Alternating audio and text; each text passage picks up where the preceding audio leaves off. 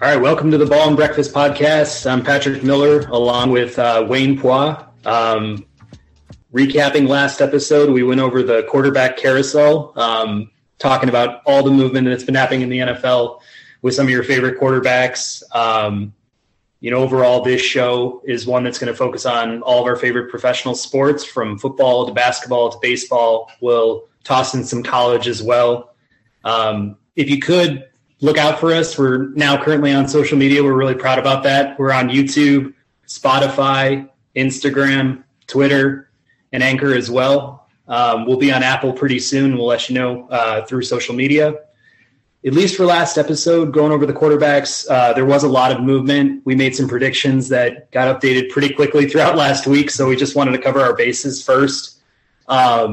We all saw the news late last week that Deshaun Watson was officially traded to the Cleveland Browns. He's still going through his 22 civil lawsuits for sexual harassment, other allegations. Going to Cleveland, the Houston Texans got back 3 first-round picks, a second, fourth, and I believe that the Browns also collected a 5th-round pick with Deshaun. Right after that, they signed him to a 5-year deal for $230 million, eye-popping numbers for a guy with undeniable talent, but also a lot of baggage coming with him to the mistake by the lake. So just want to see what Wayne thinks of this deal. There are 2 sides to the Cleveland story, as we all know, with Watson and the incumbent. So I'll let Wayne take it, from here. But just how'd you feel about that when it first dropped on the news? I mean, I'm shocked, but I'm like, the Cleveland Browns, I feel like they're just the most entertaining, thing over there. Kind of, they had the whole movie Draft Day with regards to all that, just all the craziness. So, I kind of admire the Browns going all YOLO about this. It's like, okay, we have probably one of the most talented rosters overall, and some decent cap space. So they just went all in basically on this. No first rounders, for the next couple of years or something like that. So that's a pretty significant haul for the Texans, I'd say. And then they still got Davis Mills. So, but with the Browns, it's like that was a very, very surprising but bold move. So good on them, I think, for trying all that. Be interesting what happens to see if they get Jarvis Landry back, though. I know it was like, I'm out. It's like, well, I don't know about this anymore. So I don't know. I'm excited to see what happens and unfolds there. But, I wanted the Bears to get Watson. I think he's ultra talented and everything like that, obviously with all the baggage. But, they have the roster, basically all the talent around them. So it's good that they're able to grab a franchise quarterback like Watson. The guaranteed money is outrageous, though. I think that was like, holy cow. So what was the guaranteed money? Do you remember what the figure was? I think was it like close to like 200 million or something like that, or was it 200 million? Like holy cow. Wow. Yeah. Of the 230, that there was almost 90% of that's guaranteed. It was like mostly guaranteed, something ridiculous like that. So and that I think if I remember correctly, Watson denied them first, but then I think the Browns were like, well, how about a little bit of something here. So, I think it's great for the Browns. So we'll see what happens, though. They are the Browns. They're never going to disappoint us in that sense. But they got Cooper, they got that line, they got a really talented defense. So. It's hard to kind of go against it, but then it's like, how can the Browns screw this up? So what are your thoughts?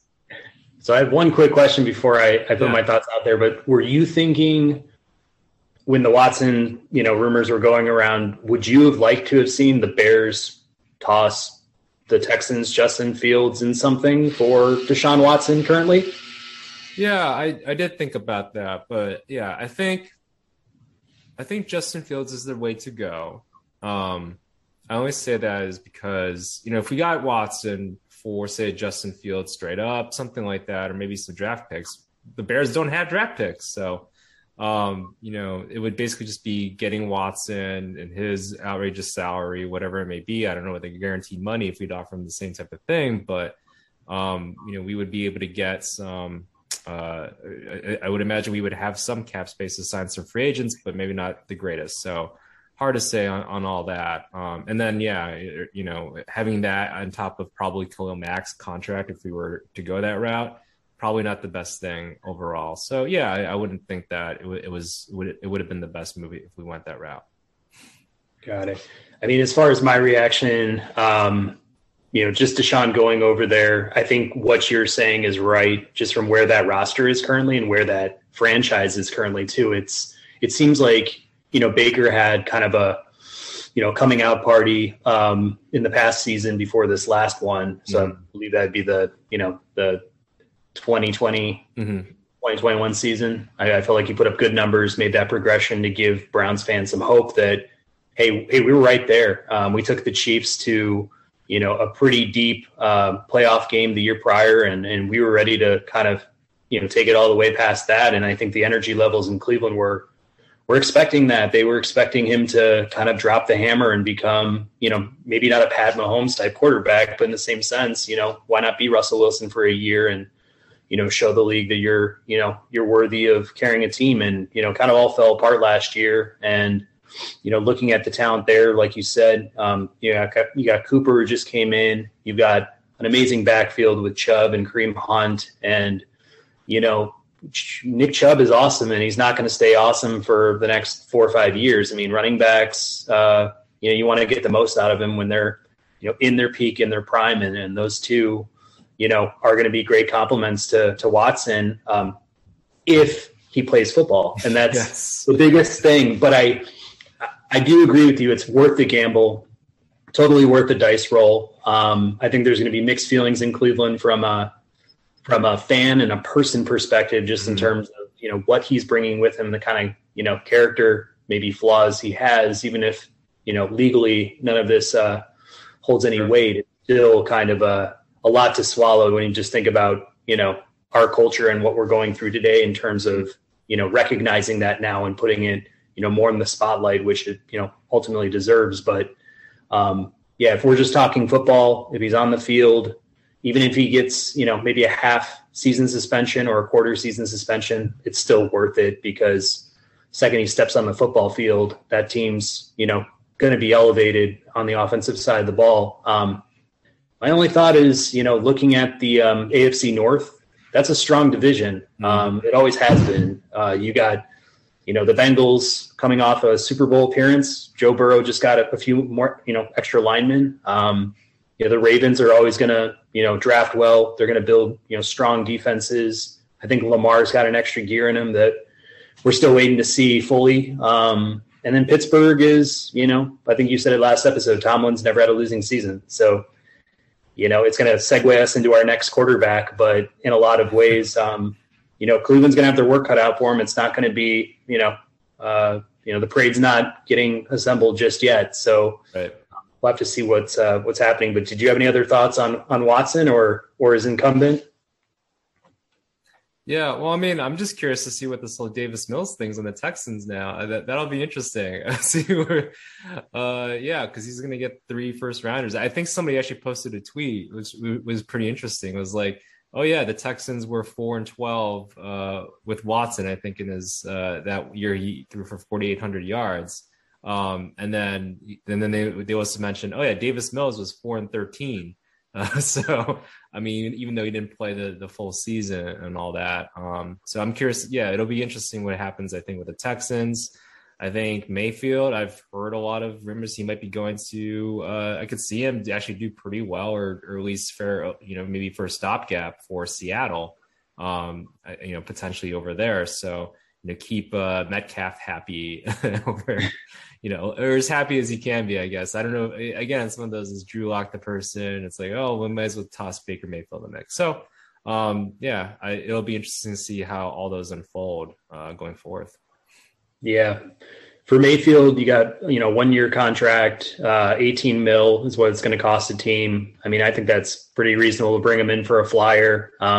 Doesn't sound like the Browns are going to be asking for too much. I think they just want him off the team at this point, which it's unfortunate, but I do think there's, things, lessons that he'll learn too on his way out of a position. I think there's a lot more humility. I think that he probably could have displayed, having been the quarterback for 3 years and, he was injured last year, but it's still, I think there's just a way you go about things. And I think saying goodbye before you even traded was kind of a head scratcher for me. I mean, it kind of didn't really make a lot of sense, but no, I think he would be a good stopgap and a good coin toss. If you're the Colts, if you're the Carolina Panthers, like you're saying with Seattle, I heard they liked your lock, which is surprising. I'm like, okay, sure, if you're into that, Yeah, but I mean, I think overall, I think both sides, Houston, Cleveland, they come away with the guys that